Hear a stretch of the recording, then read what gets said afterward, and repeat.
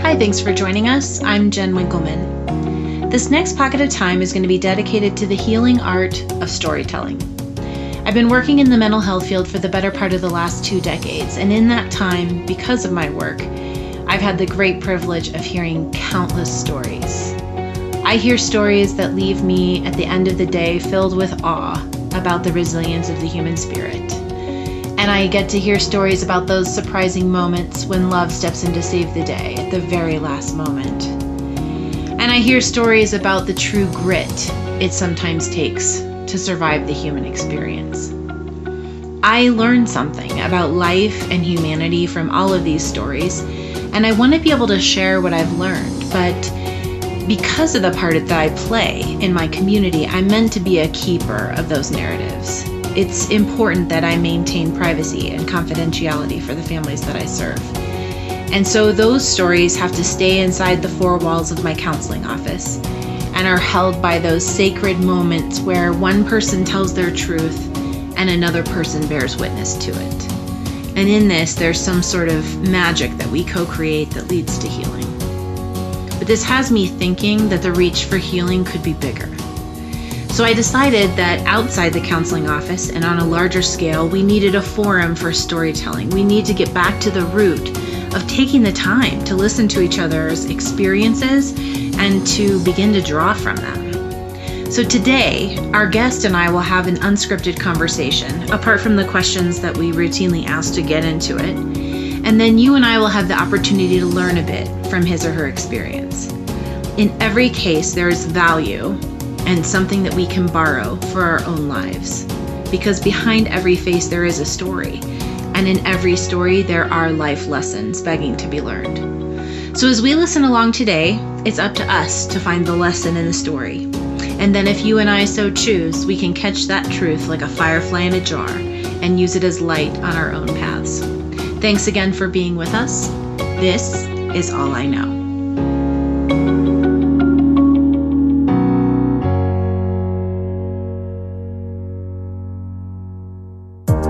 Welcome back, everybody.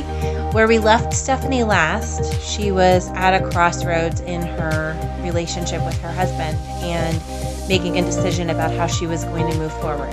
So we're going to jump back into her story about the tree, and we're midway here. So if this is your first time hearing Stephanie's story, I'd highly encourage you to go back and listen to part 1 of this series before jumping into today's episode so that you have the full picture. Here we go. In that moment, I made an absolute final decision that I was going to dig down deep and I was going to do this. And when I did that, I knew that I was placing like a huge bet. I was putting all my chips. I was putting my reputation. I was putting my marriage, the life of my children, everything that I had built to that moment. I put all those chips in the middle of the table. And I know that for people looking at that bet are going, "You're crazy. You don't have to do that." But what I knew and what they didn't understand is that I knew I had the winning hand. I knew that it wasn't just me that was going to try to do this, but that I truly believed that God could do this. I truly believed that what was blocking Doug from being able to receive my love, that there was something that could be done about that. And I've never made the connection before, but I think the reason I had so much confidence, the reason that I was willing to put all my chips on black and bet everything I had was in part because of the work that we had been able to do for Lucas. Because I couldn't get my love through to him either at one point. And I had seen that by doing the right things, that I could reach him and that we could get through. And so in knowing that it was possible and having seen it for my son, his was trauma. I had no idea what was blocking Doug. But there was this confidence in me that the reason God was saying, if you want to stay, I'm going to do this with you, was because it was possible for that wall to go away. And that if Doug stayed, he would have to do the work to break it through. and that there was a life that was worth fighting for, a love that was worth fighting for, a family that was worth fighting for. And I didn't see it as a crazy bet. I didn't see it as ridiculous. I saw it as the best move I had was to go for it and to see what we could do. So we went for it. And it wasn't easy. Yeah. There was so much work ahead. But Doug was committed to getting an answer for what it was that was standing in the way of him being able to receive the love that had been offered him. And it was going to be a lot of work, and it was going to come down one brick at a time. And some of those bricks were going to be linked with mortar that was so thick and so hard and so steadfast. He would have to chip away at that to bring it down one brick at a time. And I knew that the love that I had given him was different and better and more pure than anything else that had ever come from that affair. So I really believed that we had something worth fighting for. And at that point, the wait that we had in waiting for the adoption to come through, it became a blessing, because every month that we didn't have to go to China and go get her was another month that our family could rebuild, that another brick could come down off that wall. And we became a completely different family than who we were when we started this adoption journey.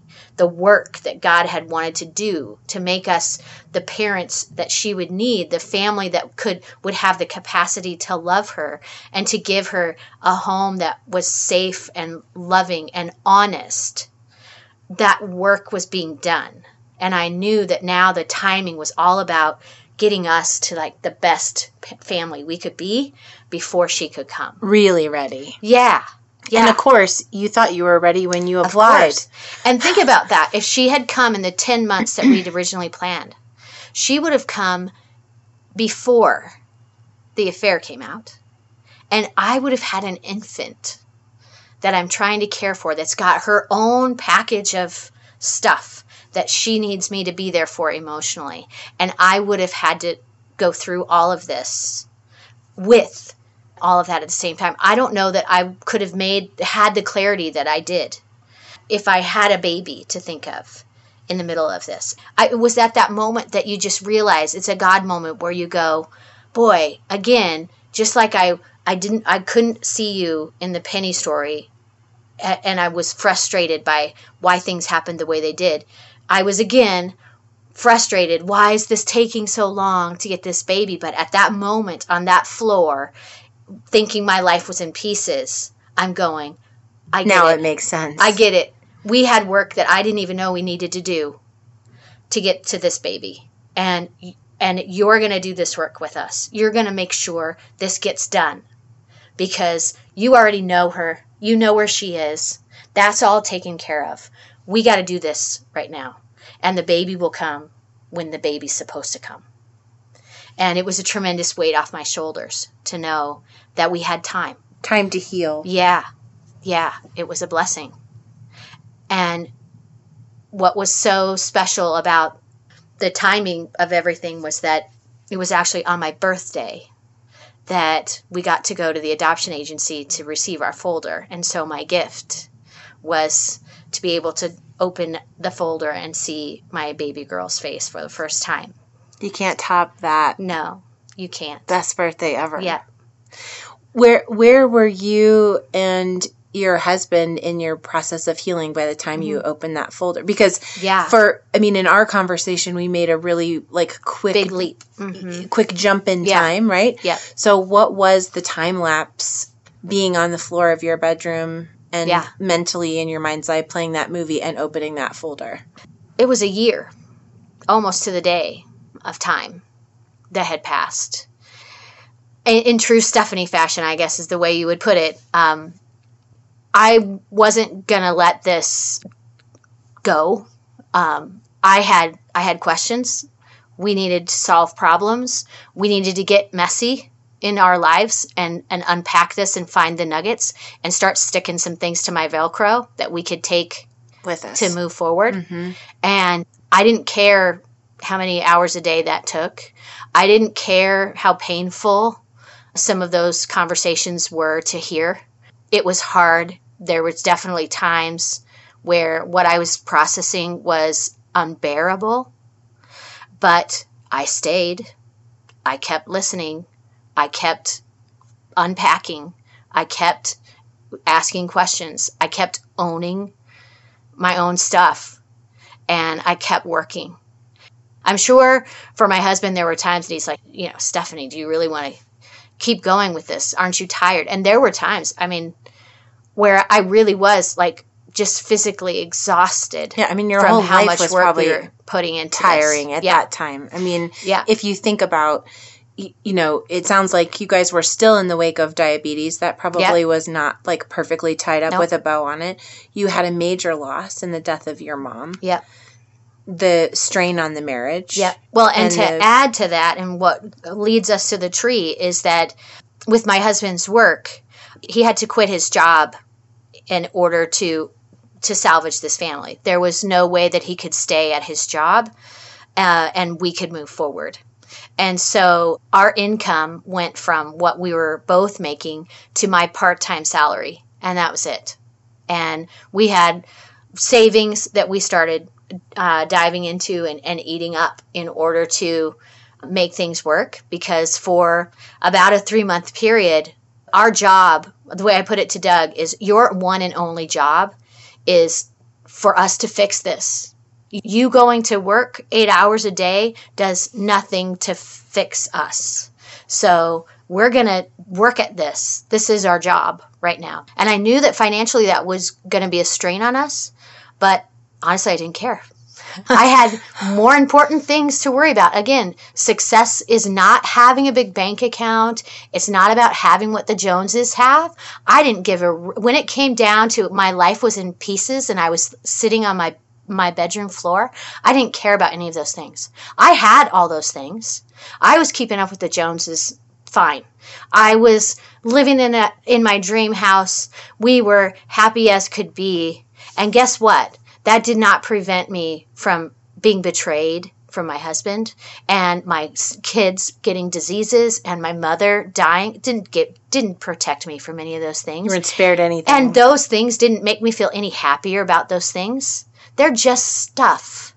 So if it cost me all or some of my stuff to get my life figured out, that was success to me. I didn't care about the material things in that moment. I wanted my life back. And what I realized was my life was not my things.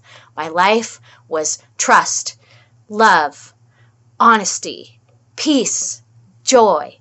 And if I had those things, I would have it all, because I was bankrupt when it came to those things at that moment. Yeah. I was unsuccessful at that moment. But to be successful, if I could just get those things back, I was going to be okay. But it did have a financial toll on us. And we had to end up using our savings to pay for the adoption, because we were no longer building additional savings towards the adoption, because that revenue just wasn't there anymore to put away. So we had to take a big hit to our savings to go through with the adoption. Again, at that crossroads, people thinking it's silly. You guys have been through an affair. You don't know what your marriage is going to look like in 10 years. Don't you think it's time for you to just walk away from this adoption thing? And now you're going to spend all this money. Don't you think it's just time? Again, them trying to convince me that I'm the silly school girl that should just do what's sensible. Mm-hmm. And I just stood my ground. This is my child. Before my mother died, she told me she saw her. She belongs here. I'm not giving up on her. I'm not giving up on us. I'm not settling for a life that is expected to break again by everybody else, because I don't believe that. I haven't just bandaged a broken marriage and called it a marriage again. We did surgery on this sucker.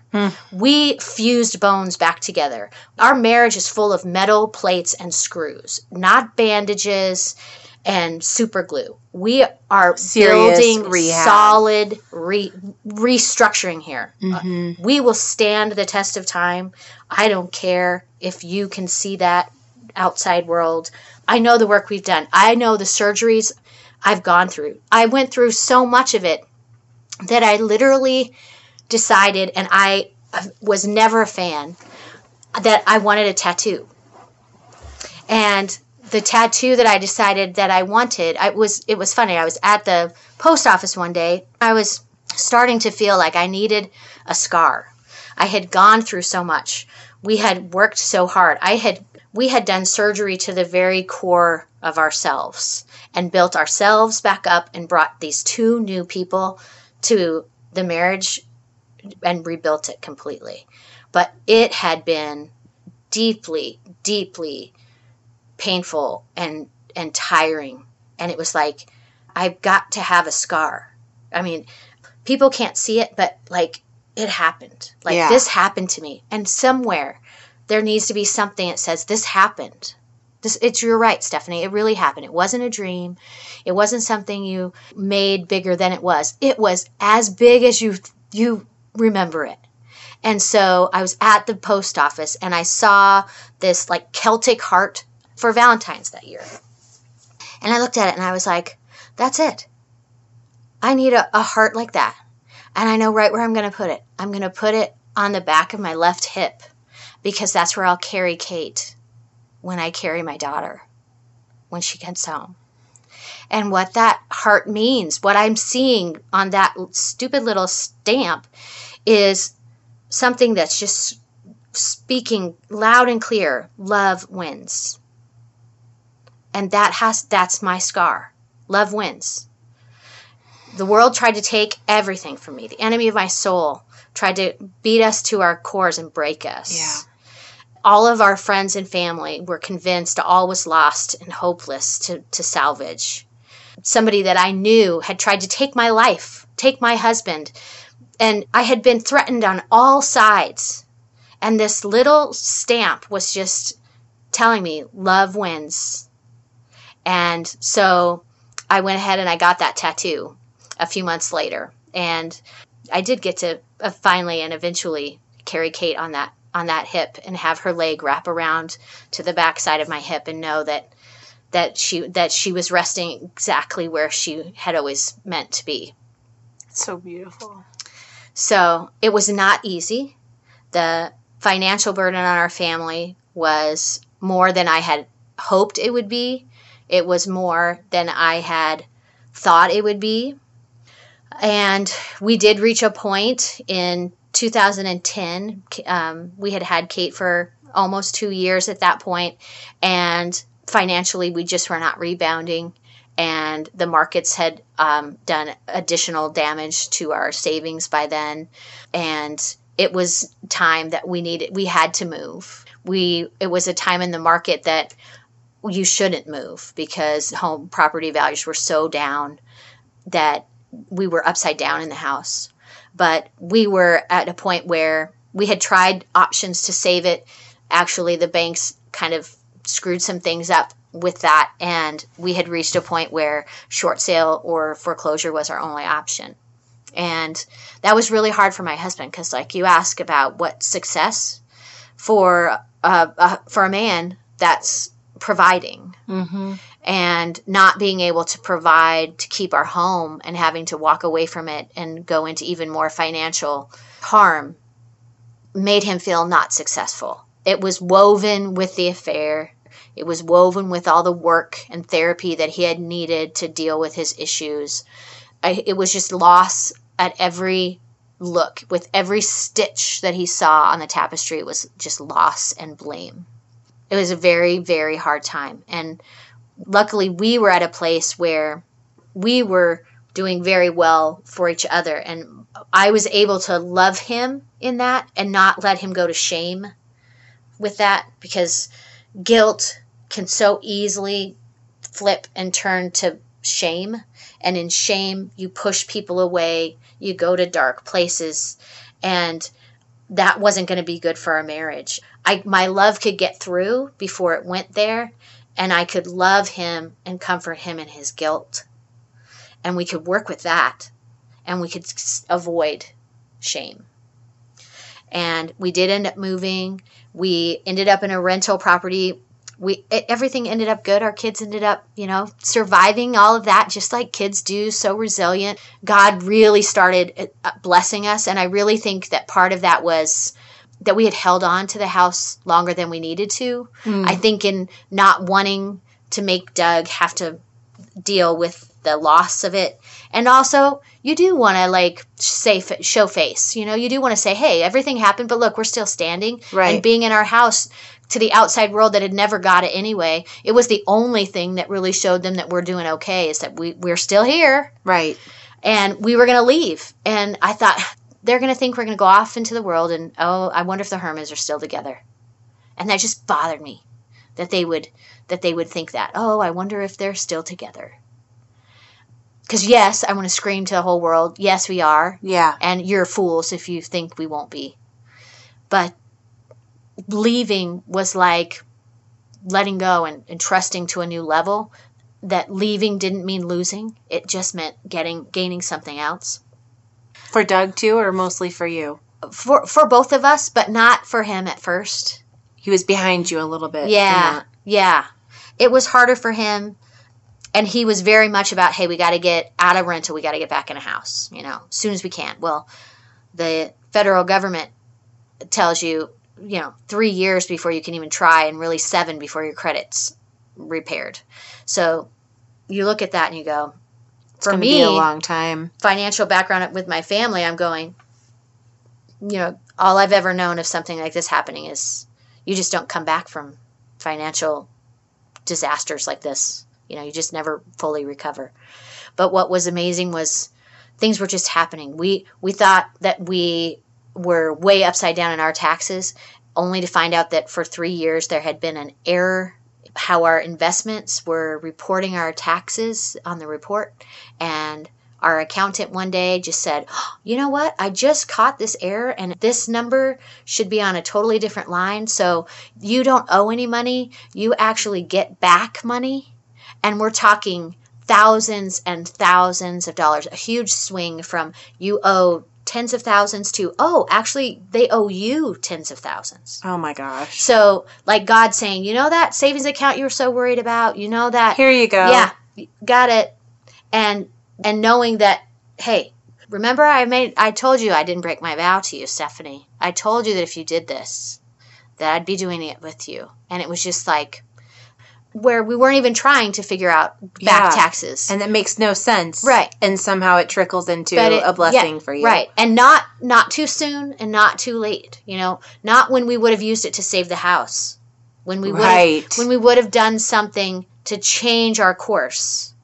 But after we were willing to go the direction that we were and get ourselves to a new house, God says, guess what? Don't worry. The rest is on me.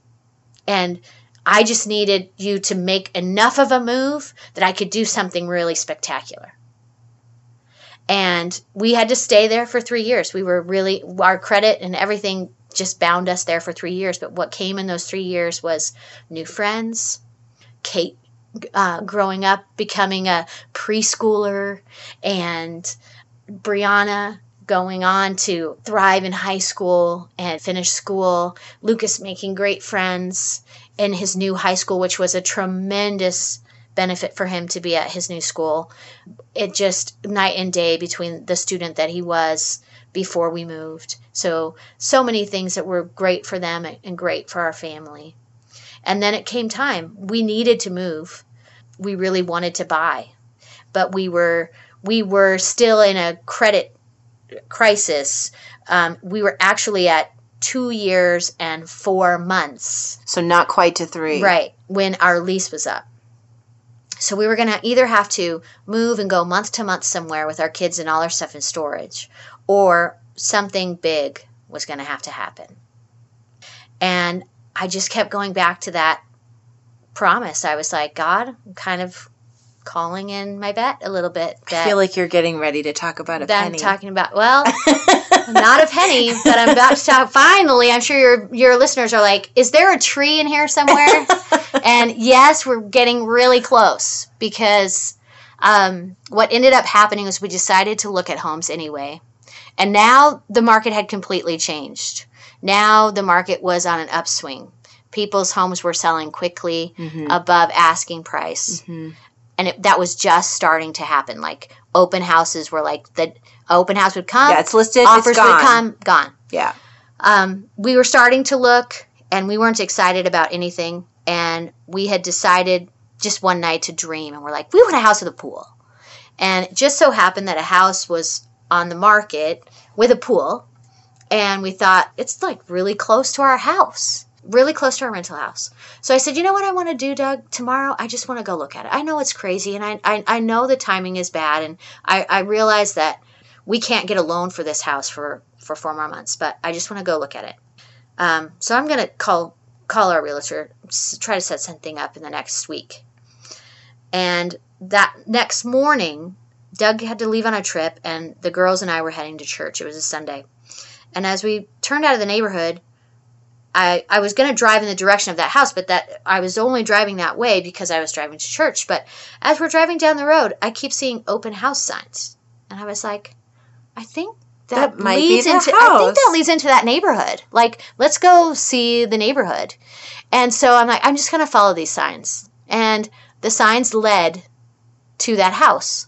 And I said, guys, you want to go in and look? This is the one that has a pool. Oh, my girls are like, yes, Mommy, let's go look at it.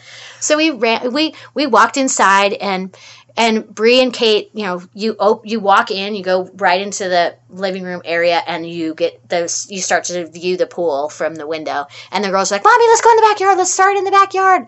So off we go, and they see the pool, and of course, before they even look at the rest of the house, they're like, we want this house. Everyone's we want in this heaven. house. There's like no, yeah. And what's great about this house is that our kids had been living in our dream home, a brand new, huge, fancy schmancy house. That's what they were used to, and that was what my husband had felt. That's what I've got to get them back to. That will be success for us when our kids have back, the lifestyle they're used to. And I never bought into that because, again, we go back to I define success very differently. Like, I don't see it that way.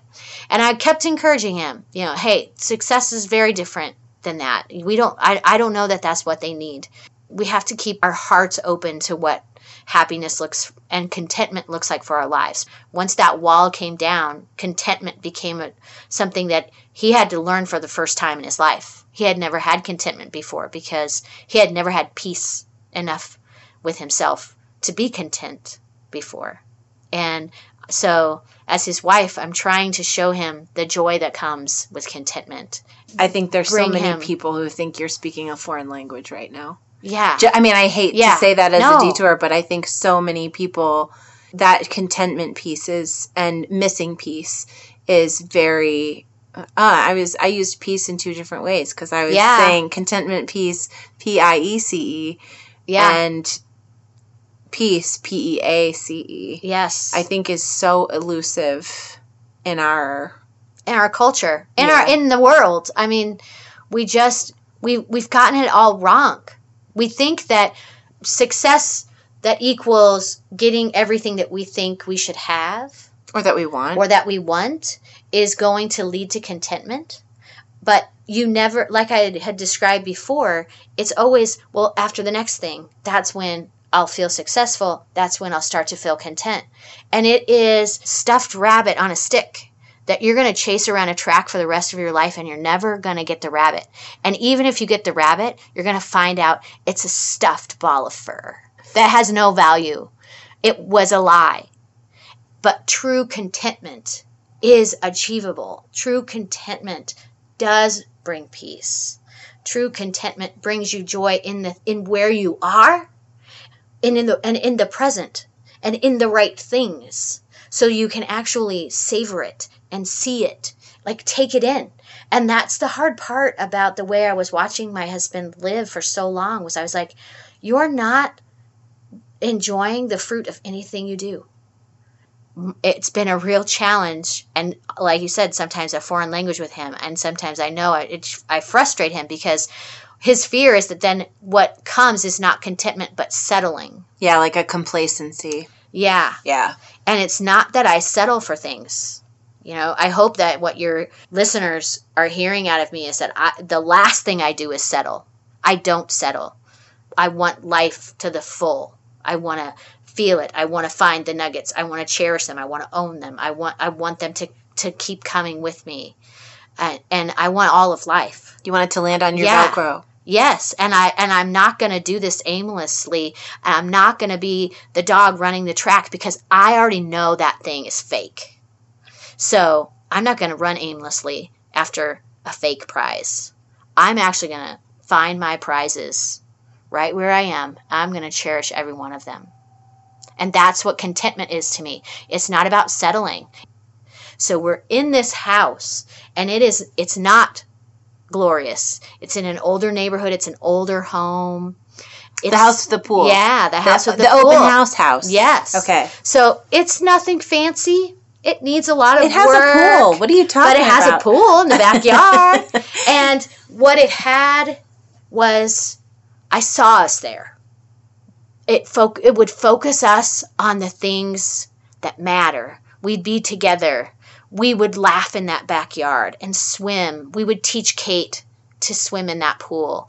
The kids would be home with their friends coming over, and they'd be with us. They wouldn't be off at their friends' houses or in their rooms playing video games. We will do life here together in this place. This is a house we could make a home like that. But you can't because you are only 2 years and 4 months in. Right. So Right. what's the point? Well, I decided that it was supposed to be our home. So I asked the realtor, what do we need to do? And he said, well, we do expect offers today. And I said, well, we do expect offers from the open house today. And I said, and how does this work? What's the earnest money that you're asking? And so he told me what that was. And I left there going, I need to be the first offer they receive tomorrow morning. And I am writing a check. God, do you hear that? I'm writing a check. And I know that this check, there's money in the bank for it. That's going to be no miracle. The miracle is Because the tax money was there. Right. Okay. So the earnest money, No problem. a couple $1,000s, right? That's no worry at all. I can write that check, but I know that I have to have a mortgage loan for this house. Which ties in with the credit and Right. all of that. Right. Yeah. And that it wasn't going to happen for another 8 months? No, 5 months. For another 5 months. We were 2 years, 7 months in. So I just decided it had to be our house. So I would take the first step and we would figure out the rest. So I called Doug and told him what I wanted to do. And he's like, you're crazy. And I said, we have to try. I have an idea. And I'm going to talk to our realtor about this. And I just want you to ride this with me. It's crazy, but I want to try something. And he's like, okay, but I do want to know what you want to try. And I said, I'll tell you when you get home from your trip. So I called Tracy that day and said, hey, I want to do this. She's like, I haven't even seen the house. Do you want me to Is Tracy look the at realtor? it? Yeah. Okay. And I'm like, look, whatever we have to do to get the contract done, I need to meet you and sign it, I'm sure. If you want, we can call and see if you can get it showing first thing tomorrow morning. But like, I want this on their desk. So I need it all written up and bring it and I'll sign it when we meet. And she's like, okay. So she met me at the house and I could tell she's just kind of wide-eyed, like, you are a crazy woman right now. She thought you were nuts too. What are you doing? Like, you know you're going to lose this earnest money if you can't work this deal out. And I'm like, I have an idea. I know it's going to sound crazy. I'll tell you, both you and Doug about it. Come over to the house when he gets home from his trip later today. We'll sit down. We'll talk about it. But please do this. Get this in as fast as you can. So she gets it in, and by noon that day, we were told that our offer was accepted. Okay, so connect the dots. Yeah. So This is nuts. yes, it was nuts. But what my idea was is I said, what we're going to do is we are going to ask for a meeting with the owners and their realtor. And I'm going to ask them to let us rent the house for the months that we need to rent it. We'll go ahead and put down our down payment on the house on the front end and rent for the 5 months. And then we'll be able to go through with The loan. the close of the loan. They're like, Stephanie, no one's going to go for that in this market. They can say no to your offer, and they probably have 2 offers waiting. They can just go to the next Which are offer. probably above asking price, too, considering the Potentially, market yeah. in Colorado at that time. Yeah. So they're like, hey, this isn't going to work. And I said, you know what? I'm asking God to give us favor with those people before we meet with them. And I want to try this. I believe we should try this because I believe this should be our house. Now, my husband hadn't even seen the house yet. And so he said, fine, you're crazy, but Tracy, schedule her meeting. I mean, she's going to find out quick that people don't do this, but schedule a meeting. And so I really felt like God said, just ask me. Just ask me. And I was like, favor. I need these people to want to give us favor. And so we went over to the house. We explained we need to sit down and we have a special request of you. This is very much out of the box. We need to ask you to do this in an unconventional way.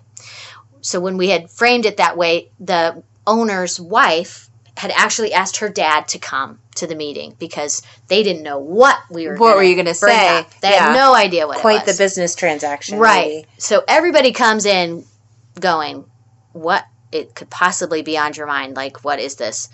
So everybody's a little uncomfortable.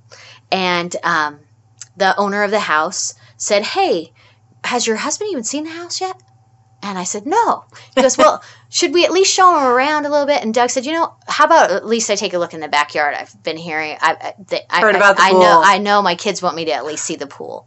So they went back there, and Doug was kind of trying to be the husband. He's very handy. So he wanted to take a look at pool equipment and the function of the pool, make sure it was sound, because that's a big investment to fix. Right. So, it was already open and running and looking beautiful. And so he was checking out all of that. And the homeowner seemed to be a little nosy about what was Doug, looking at. Did he even know what he was looking at? And so I wanted to distract him. And so I said, can you give me a little information on the trees back here? Because there's a lot of trees in this yard. There was a total of 4 trees. And he goes, yeah, this one is a sour cherry tree, and this one's a sweet cherry tree, and this one's a pear tree. We just planted it a few years ago. And then that's a grafted apple tree. Have you ever heard of a grafted apple tree? It was another penny moment in my life where I literally stopped in my tracks, and I knew that I was experiencing a sacred moment where God was giving me a tangible miracle. And I couldn't hardly speak, and my eyes swelled up with tears, and the poor homeowner who's just shooting bull with me in the backyard is like, are you okay? Yeah, I'm good. And yes, I know what a grafted apple tree is. And what your listeners don't know is that when we adopted Kate, we had her dedicated. And the pastor that dedicated her was an amazing man who always took the time to research the family story and make each and every baby dedication personal. And so when we had asked him to dedicate Kate, he had gone through and researched the province where she was from in China, and had learned that they were famous for the apples that they export. And what makes their apples so unique and delicious is that they graft their apple trees together. So they take a branch from one breed of apple, and they take that branch and they cut it off of one tree, and they actually graft it to another tree, and they hold it together until that branch grows into this other tree, and it becomes one tree that produces multiple fruits, different types of apples and a whole new unique type blended together. And what the pastor had shared was that it was amazing because God had grafted Kate into our family's tree and how special that was and what a wonderful tree she was being grafted into, which meant so much to us because that tree was almost chopped to the ground, but the roots were strong. Yeah. And the winds blew and the storms came. Diabetes came. Celiac came. My mom dying came. Doug's wall was always there trying to push this tree over. An affair came, and it was the mother of all storms. But the roots of the tree were sound.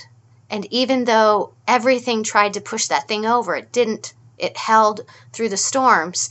And then God grafted to it yet another branch. And it was such a beautiful baby dedication. And so when he said that there was a grafted apple tree in the corner of my yard, I had just had to stop because it was a miraculous sign that God says, guess what? The favor you asked for, yeah, I've been working on it. And that meeting that you're about to have, you're good. Like, I've already spoken to their hearts. Yeah. Just wait and see how it all unfolds. Yeah. And just in case you're worried about it still, there's one more part because Bill goes, and you know what's funny about that one is they usually only graft one more tree into it, but actually that one is two grafts to the main tree, so it's 3 grafted together. And our family is Doug and Josh grafted to our family, and then Kate grafted to that. So we too are a family of 3 grafted 3 together. branches, yeah. Yeah. And so it was like, got it, and I'm just like barely able to like keep the tears back, and really wasn't even keeping the tears back. I was just trying to not completely start bawling in front of him. We went in, we sat down at their table, we explained our situation, and we asked them to do this for us. And the wife said, I just have to tell you that I was here. I had to come back the day of the open house to get something. And I was here and I saw you and I saw your daughters here. And I said to myself, I want them to buy this house that very day. And when we got the offers and I could tell that one was you, that was the one I wanted to pick. Mm. And then her father said, your husband looks familiar to me. Like, how do I know your husband? And we're trying different ways he might have known him. And it turns out that he knew a family from Columbine High School that had lost their son. And Doug had worked with them and supported that family following the death of their son. And that's how he knew my husband. So by the time we were making that connection and she was telling her story, the owner of the house said, let's regroup here. And he said, let's just all agree you're getting this house. Now we just have to figure out how, because this is supposed to be your house. Like, everybody at this table, do we all know that? And even the realtors were nodding their heads. Yeah. So, long story short, we figured it all out. They did allow us to rent the house, just as we promised. The day that we were cleared, the title company got all the paperwork together, and within 2-3 days of the time that we could close on the loan, we did. And we still live in that house today. And I've sat under the shade of that tree many times and looked up through those branches and just seen God cover everything. That when I sit under that tree, it's that moment that I go, he just says, I've got it all. Like, I've got it all covered. You're in the shelter of my blessing, and I've got you. And this tree, to see Kate climbing in it, to be picking the apples from it, to be sharing the fruits of that tree with our friends and our family, mean that we're going on being the family that God promised me, sitting on a floor with nothing but broken pieces. That story wasn't a book. That story was a painting. And in that painting, I didn't have any idea what he was making. It was abstract. It had it at times just looked like a big hairy mess, right? Couldn't make sense of it. Right. Couldn't see what he was making. But it's a painting of a tree. It's my tree. It's the tree that sits in my backyard. And that is a reminder that our family has deep roots and we have God on our side, and that he wants to remind me anytime I'm scared, anytime I don't know what we're going to do or how things are going to work out, that I have a tree. I can't Velcro that one to me, but it sits there as big as it is, as strong as it is, as real as it is. It tells me I've got this. I guess you kind of did it again. All I know is that we are in God's blessing. Yes. And covered by his shelter. Yep. What comes with it is that then an ordinary person walks in our house and says, it's a cute, simple, modest house. But to me, it's a miracle. So, is it success? To somebody who's trying to add things up with dollars and cents and gold and jewels, will say, it's a simple house, not all that impressive. But to me, it has a pool. And it does have a pool, and it is quite wonderful. But it's not simple or fancy. It's a miracle. It is, when you asked at the beginning what my life is it, what are your two words that you asked? Oh, that spectrum between extraordinary and ordinary. Right. Another person would look at my house and say, it's ordinary. Or maybe even look at my life today and say, it's ordinary. You're a wife, you have a job, you drive a minivan, you have kids and a dog. But I know it's extraordinary. And my home is not simple. It's extraordinary. That, I think, is the perfect punctuation for the story of the tree. I think so, too. Thank you for telling us. You're welcome. And for sharing all of that. You're welcome. With us. So when Stephanie was with us the first time, we did not finish with the questionnaire that James Lipton uses at the end of Inside the Actor's Studio because we knew she was coming back. But since that's my favorite interview show, we'll close with Bernard Pivot's questionnaire. Okay. So, Stephanie, what's your favorite word? Oh, boy. I'm just going off my gut. But I'll say enough. Oh, that's a great choice, especially based on our conversation. Mm-hmm. What's your least favorite word? My least favorite word is okay or all right, because that is the word that my children use when I ask them to do something and they go, all right. And all right actually means shut up. And if you get down to it, they just want me to stop talking. If you're reading between the lines. Yeah, so that they can get out of it, so they can get off to something else and forget what I asked them for. Okay or all right just means shut up, and I don't like it at all. No, you're not going to take it. What turns you on creatively, spiritually, emotionally? I look for these things in my life where I see God. I look for them all the time. I think that's why I'm aware of them, is because I'm looking. Mm-hmm. So I look for him working in things. I try to see his hands. What turns you off?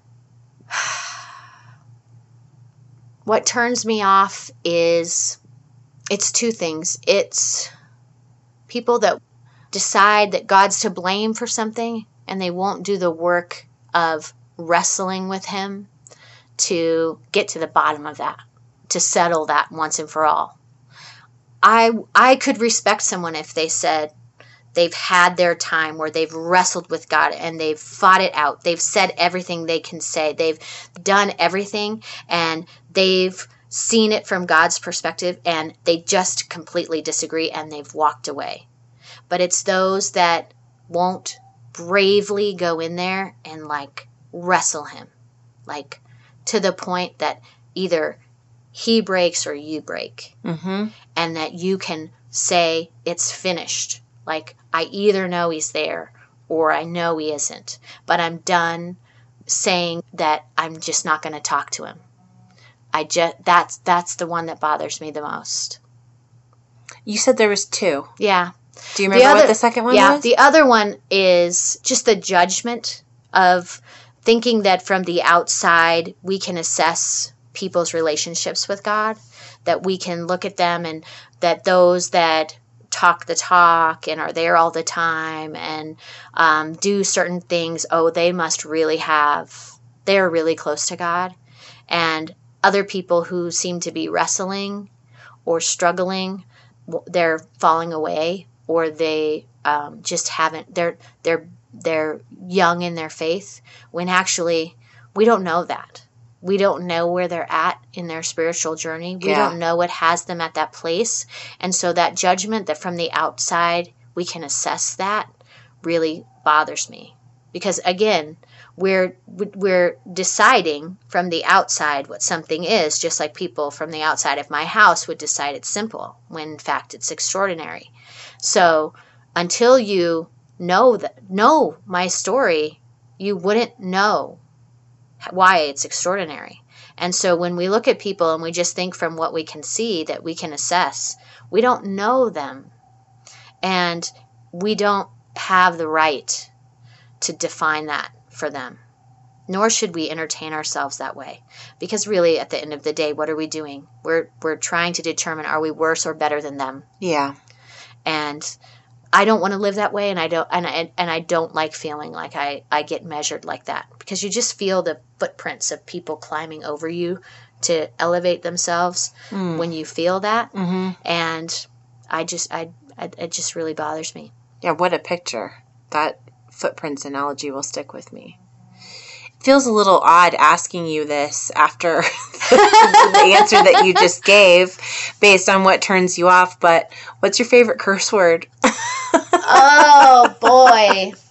Well, now I was not allowed to curse when I was a child. Yeah. That was soap, if I did that. And I will say that cussing became something that was actually necessary through this journey to the apple tree. There was a lot of deep anger that getting that out with a few curse words was therapeutic.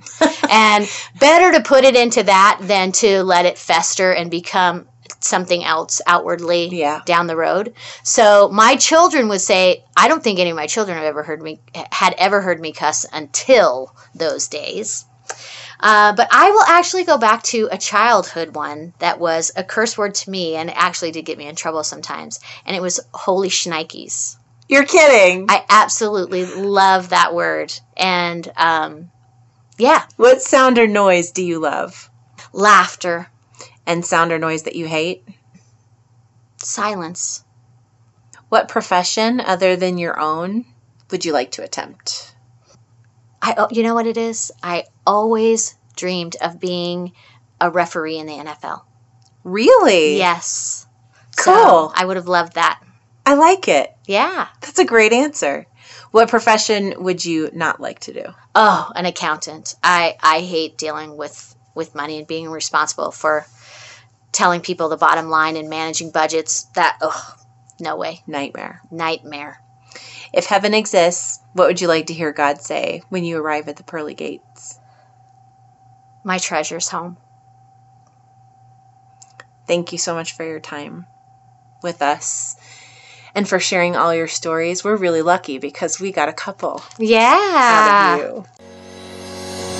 As always, we thank you so much for listening in. One of the most important things for our speakers and guests when they agree to be vulnerable with us about their life experience is to know that what they have to say is going to fall on ready ears, and we couldn't do that without you. Please remember that all of the opinions, ideas, information, and views shared as part of today's conversation belong solely to each speaker. And while we hope our listeners find each episode helpful and interesting, please note that this podcast doesn't serve as therapeutic intervention, nor should it substitute as advice or direction from a mental health professional. All I Know is a production of Inward Bound, a private psychotherapy practice based in Denver, Colorado. We specialize in working with adoptive families and provide support and training associated with attachment and the impact of early trauma on childhood development. If you or someone you love is struggling with adoption-related or relational challenges, find us on the World Wide Web. This podcast is produced by Jessica Barry Edelstein and me, with audio engineering by Craig Knapp. If you'd like to be a guest on All I Know, please reach out to Jess. You can contact her at jess.alliknow@inwardboundco.com. One more time, it's Jess, jess.alliknow@inwardboundco.com. We hope you'll join us for the next installment of All I Know. We release a new episode every week. And in the meantime, this is Jen, for all of us here at the show, reminding you, catch all the light you can.